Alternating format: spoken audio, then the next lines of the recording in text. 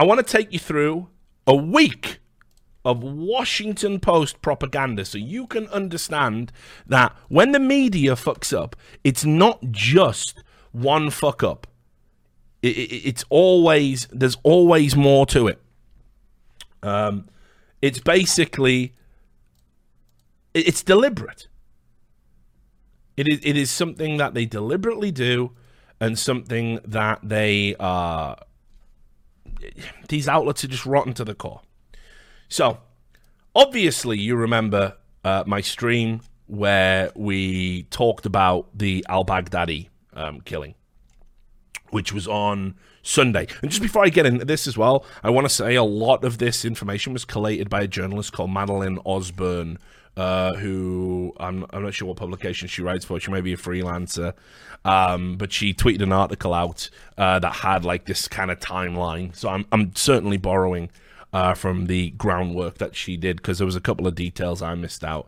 But obviously, you remember, of course, what happened with al-Baghdadi. I did a stream on that day. I got a little bit heated because, you know, it's mind-blowing to me. The VOD's going to be out soon. But basically, they referred to the leader of ISIS as an austere religious scholar. An austere religious scholar. They changed the headline, but this is what they went with. Not initially, but secondarily. They changed a headline that called him the terrorist in chief, and then changed it to this: Abu Bakr al-Baghdadi, austere religious scholar at the helm of Islamic State, dies at 48. Now, I have said that the entire tone of this article is so stupefying to me. I just can't understand it. I can't understand what they were really going for here, because when the leader of an impossibly evil terrorist organization that is engaged in rape, kidnapping, beheading, as well as just general oppression and murder of the citizenry around them to get their way, you know, I don't know why you're trying to tell me about what a good guy used to be. Like, on the day he's been killed. It really felt like what the Washington Post were going for here was, it was almost like, because Donald Trump was taking credit for him, we're going to try and frame this guy in a much more humane light. Because, as I said, Donald Trump did give a very bizarre speech. He came out and he said, listen, he died whimpering like a dog, and all of this like weird details, which again shows you the fundamental difference between the Obama presidency and the Trump presidency. Obama, he knows what to say, but then he does stuff that's outrageous. So, for example, a lot of people said, oh, well, when Obama's administration killed bin Laden, there was none of this spectacle. They sold the rights to the operation to a movie company to make a piece of cinematic propaganda, because I'll tell you this for free, it didn't go down the way they said. But it's all right. You watch Zero Dark fucking 40 or whatever it's fucking called, and that's fine. You know, it's all good. You watch that movie and you believe it, okay? But anyway, but he knew what to say in the speech. Trump doesn't. He just says whatever comes out of his head, and it's really grating and jarring. But at the end of the day, the political timing of this was very smart, because he was taking a lot of heat for withdrawing from Syria, and people were saying this will embolden ISIS in that region, and they nailed the head of ISIS and killed him. So, you know, just saying. So anyway, the Washington Post, they did this, they put this out. I don't know why. It was just very bizarre. So this was Sunday, so October 27th.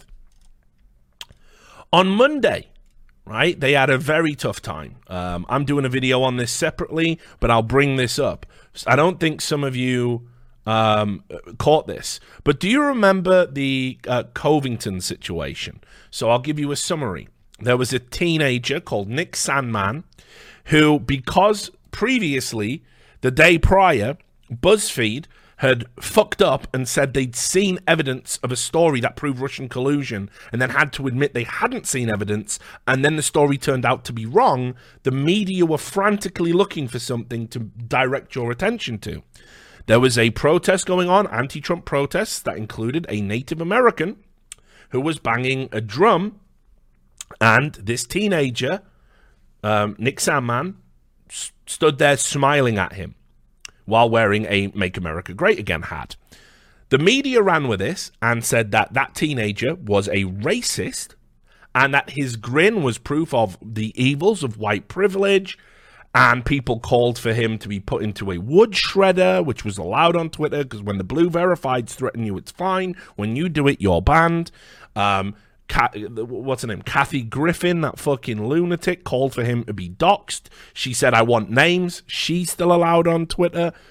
It went insane. It went insane. And all this kid did was smile at a Native American who was walking towards him banging a drum. Now, incredibly, what happened initially was they brought up the potential of a defamation case, which for me, I was looking at it with my cursory understanding of defamation law, being a journalist, and I'd said, okay, this is open and shut. They'll settle that. Because to label a kid racist for smiling is ridiculous. But no, what actually happened was it went to court and they got told that the $250 million defamation lawsuit was going to be overturned. And all the blue checks celebrated it. They celebrated it, mate.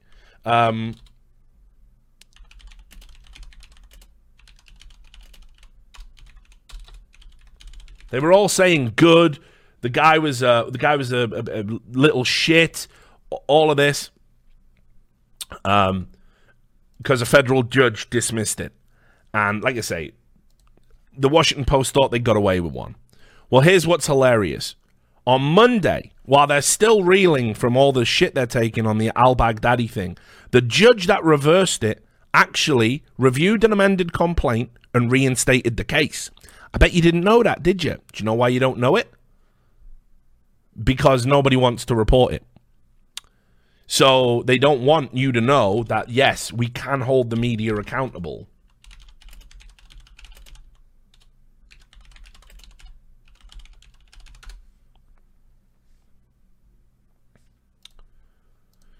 So I'll show you the report here so you can just see. The Hill picked up on the story. Generally like The Hill. It's not one of the bad ones. Judge reinstates part of lawsuit. Quiet.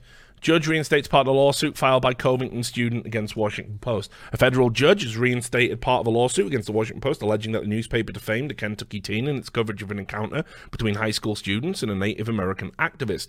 Judge William O. Bertelsmann on Monday ruled that the case could enter the discovery phase and that a small part of the initial lawsuit could proceed. The decision came just months after Bertelsmann dismissed the case on the grounds that the Post reporting on the matter was protected by the First Amendment. Yes, that's correct.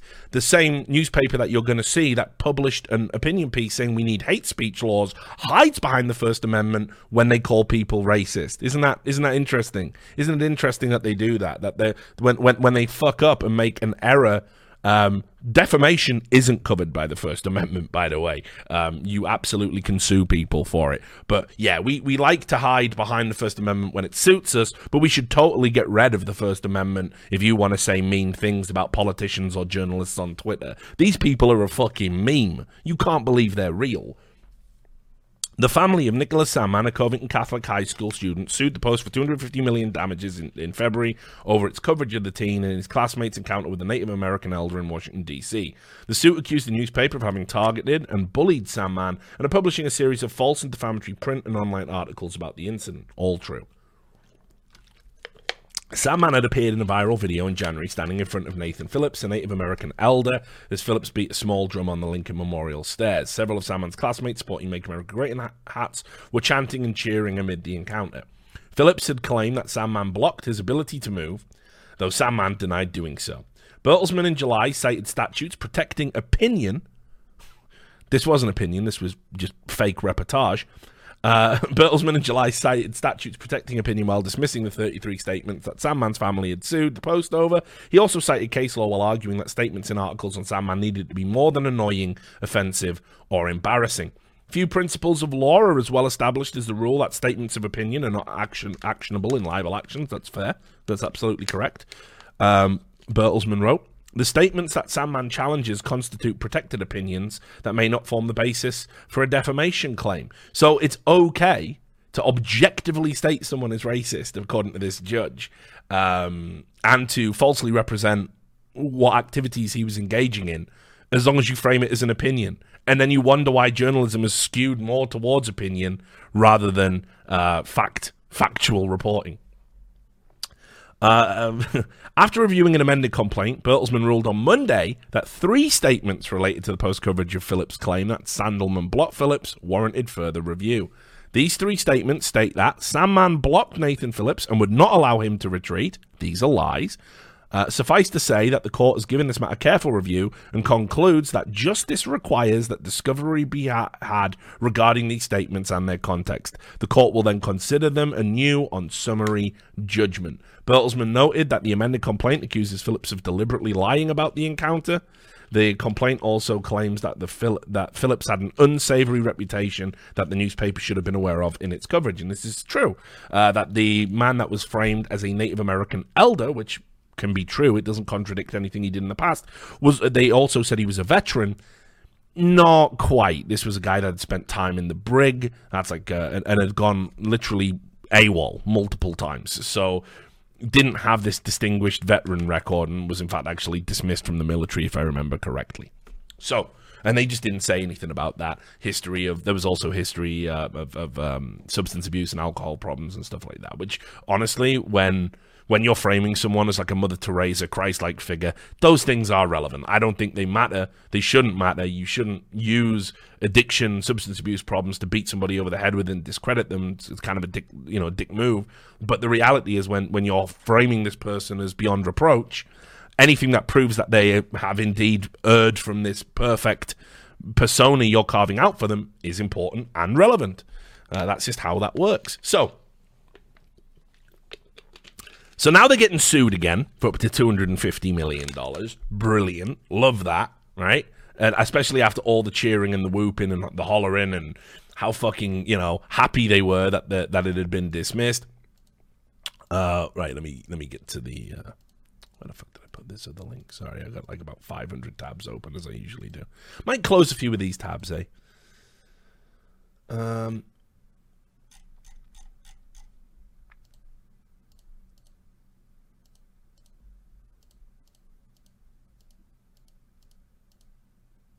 Right. So, later that day, they put out an opinion piece, right? Which, again, I tweeted about this. If you were in any doubt about al-Baghdadi being a, that when they called him an austere religious scholar, if you were in any doubt that the Washington Post were doing PR for the head of ISIS, this is not hyperbole, this is accurate. They put out an opinion piece by a journalist called Max Boot, where, again, so desperate they were to discredit Trump and his version of the story, which multiple media outlets were doing, they basically ran a positive piece about the head of ISIS. Here it is. A president who has never heard a shot fired in anger reveled in Baghdadi's last moments. It's quite famous that we all know Donnie Darko dodged the draft. It's interesting as well because so did George Bush. I don't recall Obama having served. I'm not saying he was, but he didn't dodge a draft because there was no draft to dodge. Bush dodged the draft, and we all love him now. He's watching football with fucking Ellen DeGeneres, so it's all good, right? But we all know about Donnie Darko. For those of you who don't know, he got a doctor who was a friend of his very wealthy family to say he had bone spurs, and therefore couldn't serve in the military because that was valid grounds for a medical exemption. This then later has been admitted that, yeah, it was a favor to keep him out. Now, I'll just add this, by the way. Fuck the draft. Fuck forcing anybody to fight in the military. Fuck that. And it's interesting, isn't it, that people who dodge the draft, if their politics are bad, get fucking called out for it. But people who refuse to serve in the forces, like, Muhammad Ali, they're fucking held up as doing the right thing and taking a stand and everything else. It's weird, isn't it? It's almost as if, like, you just shouldn't force people to go in the military. Just saying. That's my opinion. Hot take time, I guess. But anyway, a president was never heard a shot fired in anger, reveled in Baghdadi's last moments, even claiming he died like a coward, whimpering and crying and screaming all the way. By the way, The idea you have to serve in the military to enjoy the head of ISIS getting killed is that's a mind fuck to me. I enjoyed it. I haven't been in the military. I think we all should enjoy it. Yes, revel, rejoice. The head of ISIS, the evil fuck, is dead. The only bad thing about it, he blew up his own kids because he's a cunt. Right? But it's good he's gone. Trump could not possibly have heard whimpering and crying on the overhead imagery because there was no audio. And this, by the way, that link takes you through to something that says that the type of camera typically used in these operations wouldn't have an audio feed. And Defense Secretary Mark T. Esper and General Mark Milley, the chairman of the Joint Chief of Staff, pointedly refused to confirm any details, as they would. The assertion that Baghdadi died as a coward was, in any case, contradicted by the fact that rather than be captured, he blew himself up. So remember, guys, if you're the head of ISIS, you're not a coward if you detonate your suicide vest. All that other cowardly shit you did, like using an army to kidnap people and beheading people and torturing people for your own sick, demented amusement, the definitions of cowardly, repugnant acts, don't worry about it. As long as you blow yourself up at the end, you're not a coward. So they ran that. And not only did they run that, Max Boot himself tweeted that out as the tagline to hook you in. So he knew exactly what he was saying and exactly what he was doing. And then he apologized later and went, "Oh, no, I mean, I didn't mean to make it sound like I think al-Baghdadi's a brave man." Yeah, you do, you motherfucker. Yeah, you fucking do. Because you're so fucking jacked up on the notion of Orange Man bad. Just huffing that fucking Orange Man bad. Yeah, he's the worst. He's the most evil man who ever lived. You would actually write something positive about a terrorist. Now, I'm just saying this. Haven't seen Donald Trump behead, put somebody in an orange jumpsuit and have them beheaded yet. Haven't seen that yet. Haven't seen him doing press conferences going, "We really do have the best beheadings, don't we?" Sawing off a fucking journalist's head with a machete. Haven't seen that yet. So maybe, just fucking maybe, when assessing who's worse, the president of the United States or the head of ISIS, maybe, you might want to just, before you fucking get your little Twitter fingers fucking typing, you might want to have a think about what you're about to say. Because this one line should mark you for life as an absolute grade A cunt.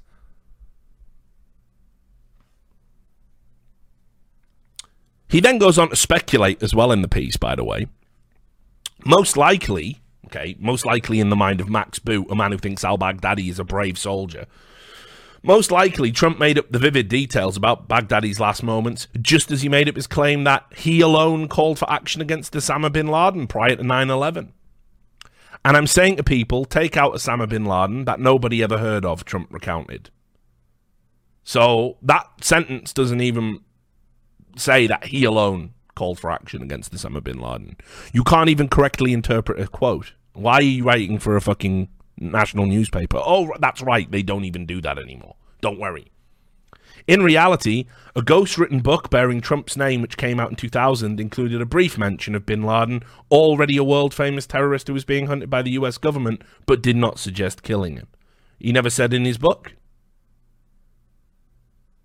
He said, "I'm saying to people, take out Osama bin Laden." He's saying to people, conversations. Don't say he doesn't talk to politicians. They all wanted some of his money.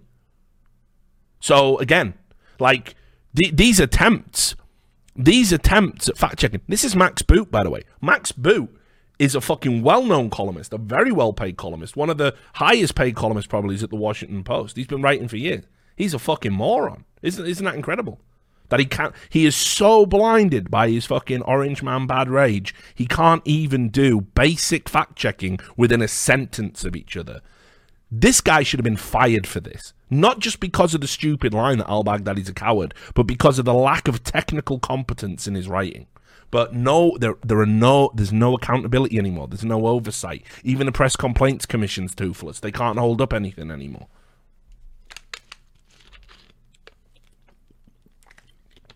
That is Zoo Do It. That is a good description of him. Max Headroom's unfinished clone. Or unhinged clone would have worked as well. Yeah, you're right. Anyway. So, this is just Monday, by the way.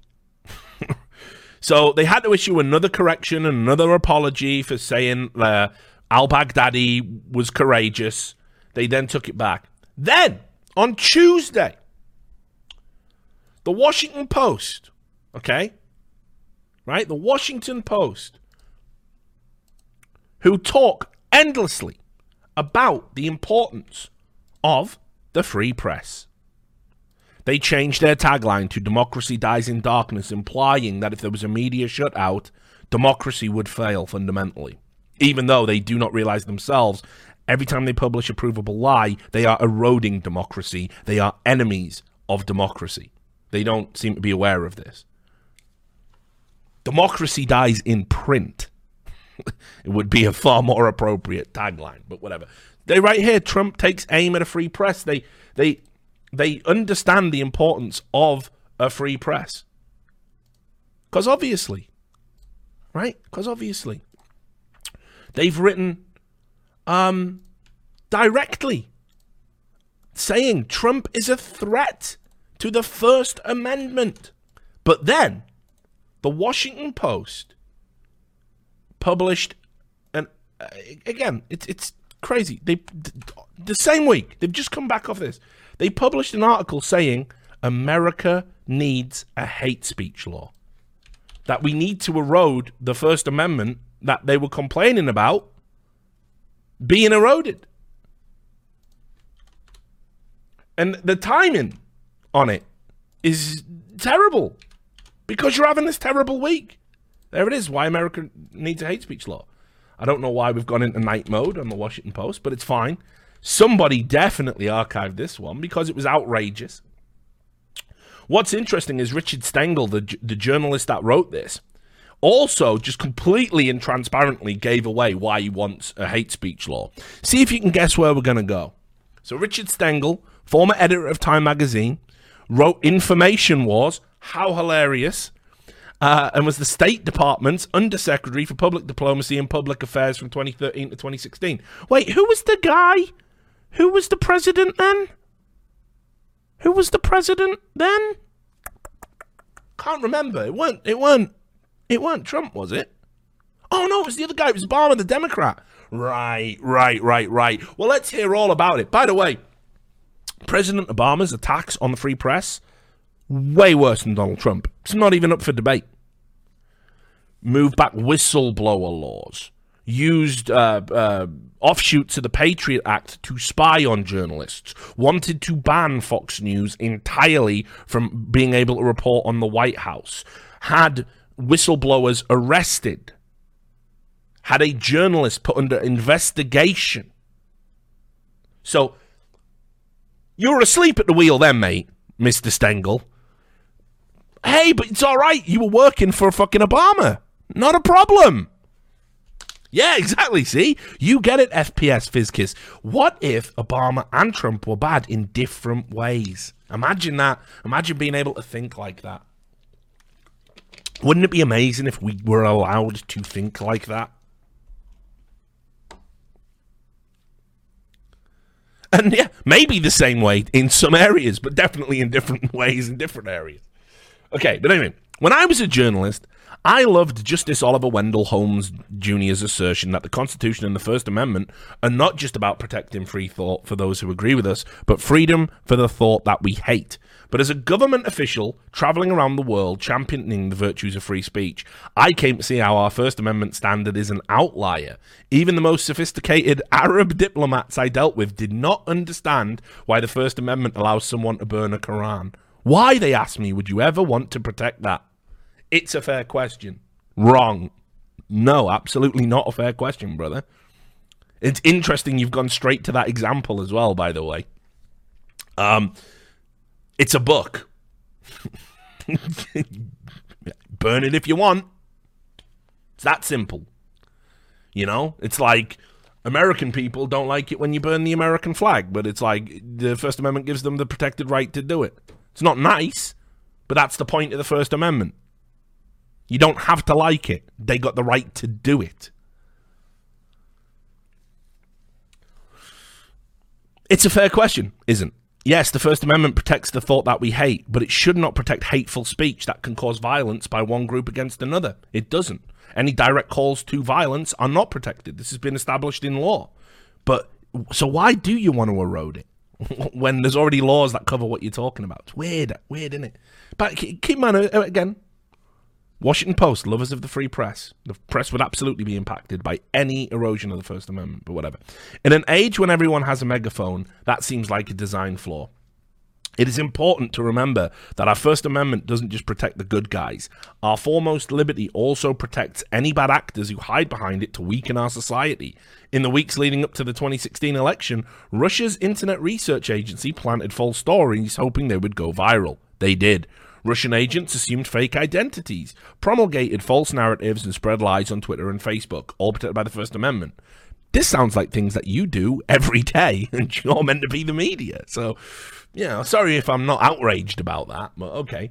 The Russians understood that our free press and its reflex towards balance and fairness would enable Moscow to slip its destructive ideas into our media ecosystem. When Putin said back in 2014 that there were no Russian troops in Croatia, an outright lie, he knew our media would report it, and we did.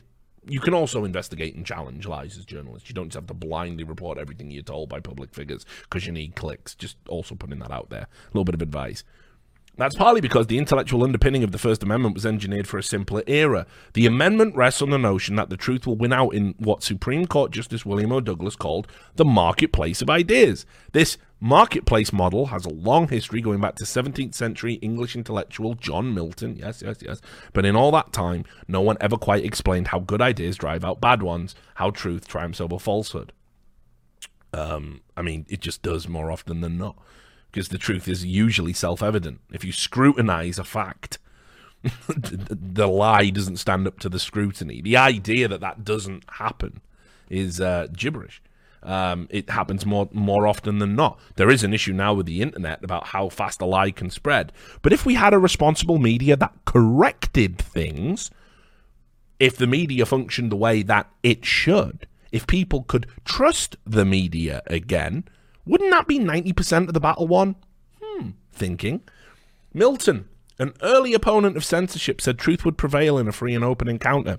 A century later, the framers believed that this marketplace was necessary for people to make informed choices in a democracy. Somehow, magically, truth would emerge. The presumption has always been that the marketplace would offer a level playing field. But in the age of social media, that landscape is neither level nor fair. On the internet, truth is not optimized. On the web, it's not enough to battle falsehood with truth. The truth doesn't always win. In the age of social media, the marketplace model doesn't work. A 2016 Stanford study showed 82% of middle schoolers couldn't distinguish between an ad-labeled sponsored content and an actual news story. Again, I don't know. Maybe you could stop running that sponsored content and making it look like news. Maybe. Or maybe that's just an indicator of how fucking redundant you are into most people's lives. And you really need to have a think about winning people back, winning those hearts and minds. Only a quarter of high school students could tell the difference between an actual verified news site and one from a deceptive account designed to look like a real one. Since World War II, many nations have passed laws to curb the incitement of racial and religious hatred. Yes, these laws started out as protections against the kinds of anti-Semitic bigotry that gave rise to the Holocaust. We call them hate speech laws, but there's no agreed-upon definition of what hate speech actually is. In general, hate speech is speech that attacks and insults people on the basis of race, religion, ethnic origin, and sexual orientation. I think it's time to consider these statutes. The modern standard of dangerous speech comes from Brandenburg v. Ohio, 1969, and holds that speech directly incites imminent lawless action, or is likely to do so can be restricted. Domestic terrorists such as Dylan Roof and Omar Mateen and the El Paso shooter were consumed as a hate speech. Speech doesn't pull the trigger, but does anyone seriously doubt that such hateful speech creates a climate where such acts are more likely? So far you might be thinking he's making a reasonable argument. Right? All speech is not equal. And where truth cannot drive out lies, we must add new guardrails. I'm all for protecting thoughts that we hate, but not speech that incites hate. It undermines the very values of a fair marketplace of ideas that the First Amendment is designed to protect. So, What do you think he was really getting at here, guys? I'm going to show you, because the beauty with these guys is they always fuck up. They always tip what the fucking... They always tip what the secret meaning is. I'm going to just get you his tweet. You'll notice this is conspicuously absent in the piece. He tweeted it out. My Washington Post piece on why the very broadness of the First Amendment suggests we should have a hate speech law. And if we did, why the president might be in violation of it. Mate, you want to fucking erode the First Amendment so you can shut down Trump's Twitter account? Are you fucking legit? That's what that's about. You didn't even mention it in the article, but that's why you wrote it. By the way, nothing on Trump's Twitter account would ever be considered hate speech in any sensible country, even the ones with hate speech laws. Can you even imagine it? So, let's erode the First Amendment because Donald Trump's Twitter account makes me sad. Okay, good. And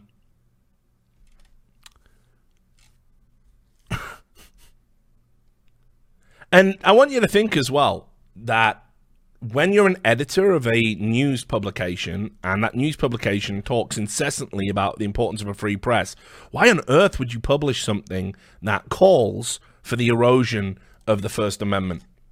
It is ridiculous. On Wednesday, the Washington Post, they have a supposedly conservative columnist because they like to pretend they're balanced, and that someone called Jennifer Rubin, you might have seen some of her work before. She tried to make some fucking dismissive comments about Donald Trump wanting to pick a certain court judges, and they wanted to dismiss them. So what Jennifer Rubin did here, let me show you. She went through and picked up some Huffington Post blog posts to basically say that these women shouldn't be, these picks that Trump's trying to make shouldn't be allowed. And you can see here, called them unqualified in one, right?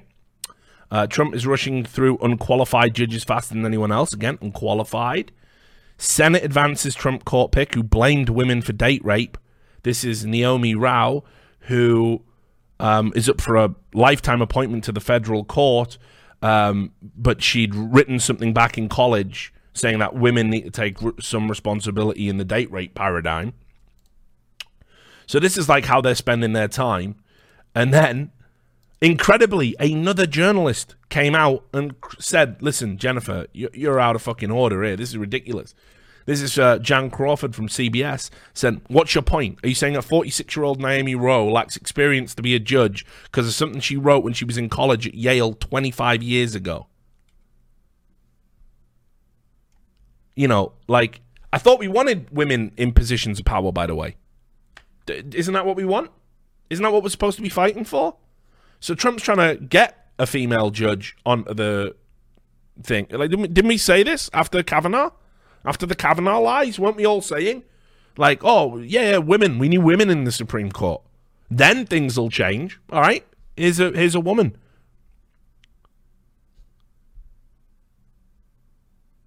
And then they argued about her qualifications and caliber. She was appointed to the most critical circuit with zero judicial experience other than as a clerk. She is not experienced. And then Jan Crawford said, only a federal district court judge or state court appellate judge can be nominated to a federal appellate court. You asked about experience. She is very low, as are a number of other nominees. And then they pointed out, again, I'm glad Justice Kagan can be glad President Obama didn't agree with you on that. Because, yes, Obama appointed a judge that would have met the standard of being unqualified, according to Jennifer Rubin. So now they contradict some of their central messages. Go look at the Washington Post coverage for the whole fucking Kavanaugh debacle and how that we need women in positions of power. Here's a woman going into a position of power. Hey, she wrote something at college 25 fucking years ago. This is like one of their top figureheads over there. It's insane. Then they get something just out and out factually wrong. This is Thursday. The Washington Post. They publish a story. White House official Tim Morrison expected to confirm Bill Taylor's account that Trump appeared to seek a quid pro quo arrangement. This is all about the Ukrainian debacle, where they're trying to use it as impeachment grounds by saying that Donald Trump said, if you do us a favor, we will give you monetary aid. If you don't do us the favor, we won't. This is what the quid pro quo is. So, Aaron Blake, senior political reporter at the Washington Post, ran this story and said, yep, they will confirm it. Right? Tim Morrison's going to come out, and he works in the White House, and he's going to confirm that a quid pro quo actually happened. Turns out, wrong. No, actually, he confirmed the exact opposite. He actually contradicted the story entirely. His statement reads, in fact, here you go. I'll get you the article so you can see it yourself. It's so ridiculous.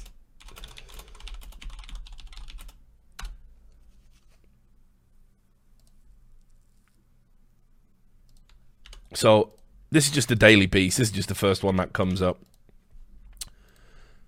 Latest impeachment witness. I wasn't worried that Donald Trump broke the law with the call. So this is the guy that the Washington Post said was going to come out and blow the lid off and confirm what the whistleblower had said and said it was quid pro quo, and yes, you're getting strobed, and yes, they got ads everywhere.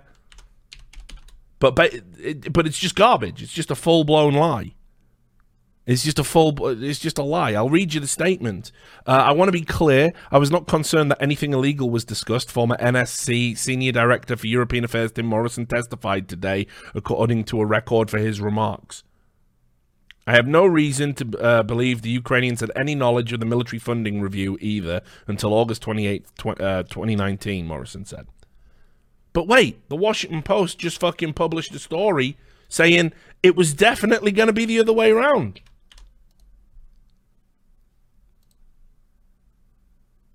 It's there. They stand by it. The reporting is still there. Why would it still be there? You were completely wrong, like 100% inaccurate. Then there was another story on the same day, far less of a explosive one.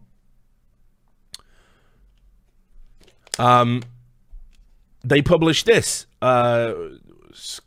scathing letter received from American Bar Association. So I'll just show you the story.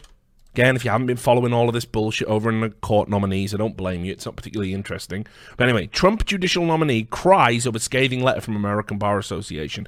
This was where somebody that was up for nomination to I think it was the Supreme Court, federal court, and he basically said that he started crying because somebody had said he'd said something homophobic and was a homophobic bigot, and he started crying.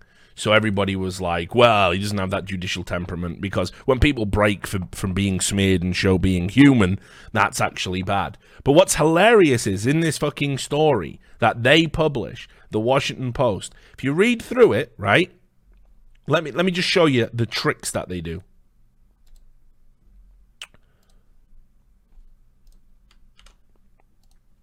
Let's see if it'll actually work and not go into night mode this time. Bring up the front page, of course.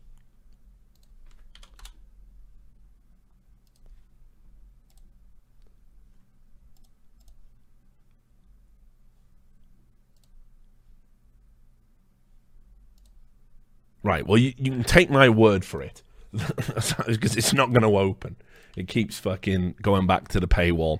So you can take my word for it, right, that what they say here is that This is a terrible letter. It's neutral. It's written by the American Bar Association, and it's completely damning and blah, blah, blah. And then it turns out, yeah, do you know who wrote it? Political opponent, somebody that had like some personal beef on the guy. Then, obviously, as I showed you, the Washington Post had to get involved with the fucking dog story. And there it is. That was them reaching out to the Medal of Honor recipient ceremony on the same day, bringing us full circle with the dog fucking story. They couldn't let that one slide. And as we saw the emails that Ben Shapiro published, then on Friday, they ran this story. So if you've been following the Ukraine stuff, you'll know Adam Schiff. There's some crazy-ass bullshit going on with these impeachment hearings. I don't care if you think the president should be impeached or not. There is a process that you absolutely have to follow. I went through this once when I watched it all happen with Bill Clinton. It was nonsensical. There's a process. The grounds for Bill Clinton's impeachment were that he lied multiple times. There's a great book about it by Christopher Hitchens called No One Left to Lie To. He lied while under oath. That's obviously an impeachable offense because the president shouldn't be lying when he's giving sworn testimony in a court. None of us should. It's perjury. He perjured himself. So, which is a crime, and it's an impeachable crime. Now, it's always framed by people, they tried to impeach Bill Clinton over getting his dick sucked. No, that actually wasn't the problem. The problem wasn't he got his dick sucked by an intern, which was an abuse of power, and then dropped bombs to killing thousands to distract us from the fact he got his dick sucked with an intern. It's not that he used his political machinery to make her life absolutely miserable and anybody else miserable who ever accused him of any sort of sexual assault. It's not that he then subsequently suppressed all of the people who came out and said, yeah, Bill Clinton's a fucking sex fiend. You know, nothing to do with that, by the way. Like, it was just this simple. He lied under oath and said I didn't have sexual relations with that woman. So that's impeachable, but it's always framed, they tried to impeach him over a blowjob. Nah, weren't like that. This, far less black and white in terms of whether or not it's an impeachable offense. But by the by, irrelevant. Here's what you've got to know.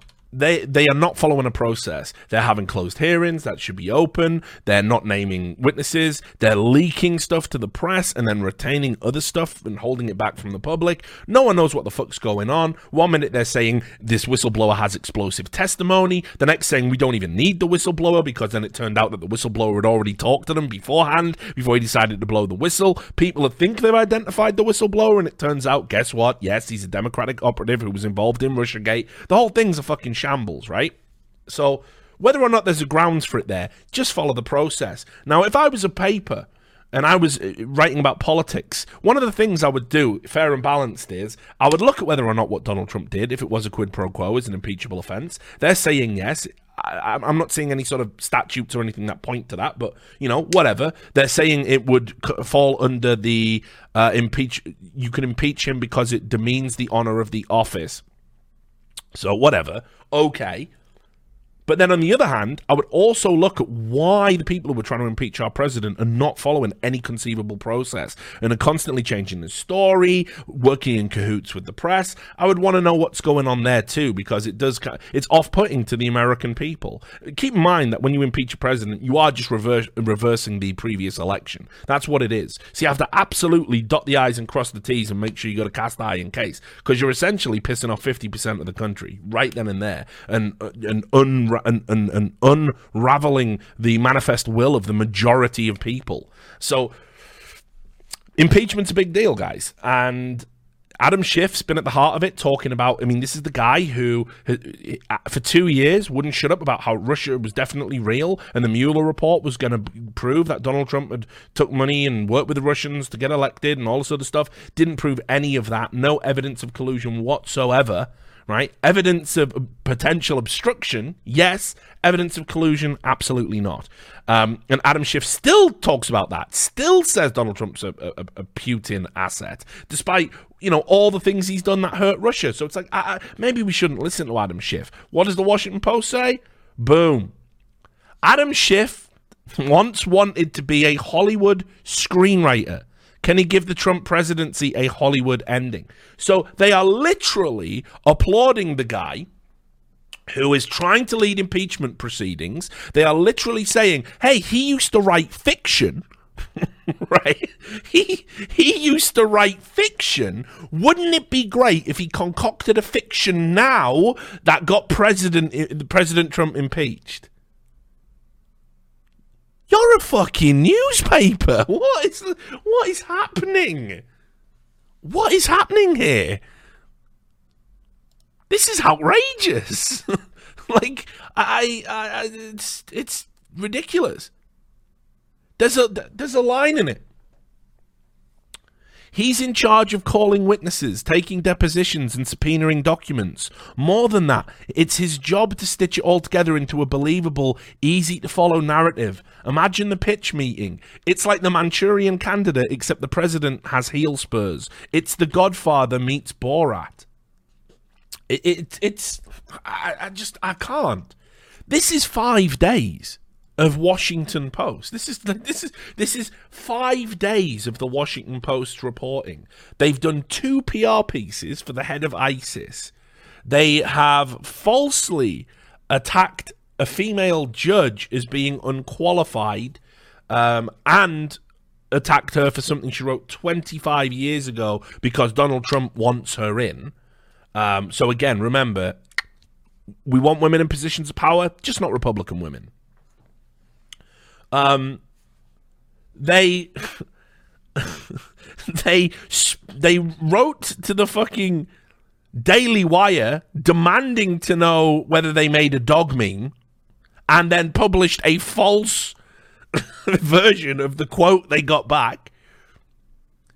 They are praising a political operative for wanting to be a screenwriter and are hoping and rooting that he can come up with a good ending for his unwarranted bullshit. This isn't news anymore. This isn't journalism anymore, guys. This is beyond the pale. This paper is trash. This publication is garbage. 5 days. And this is what we're dealing with, folks.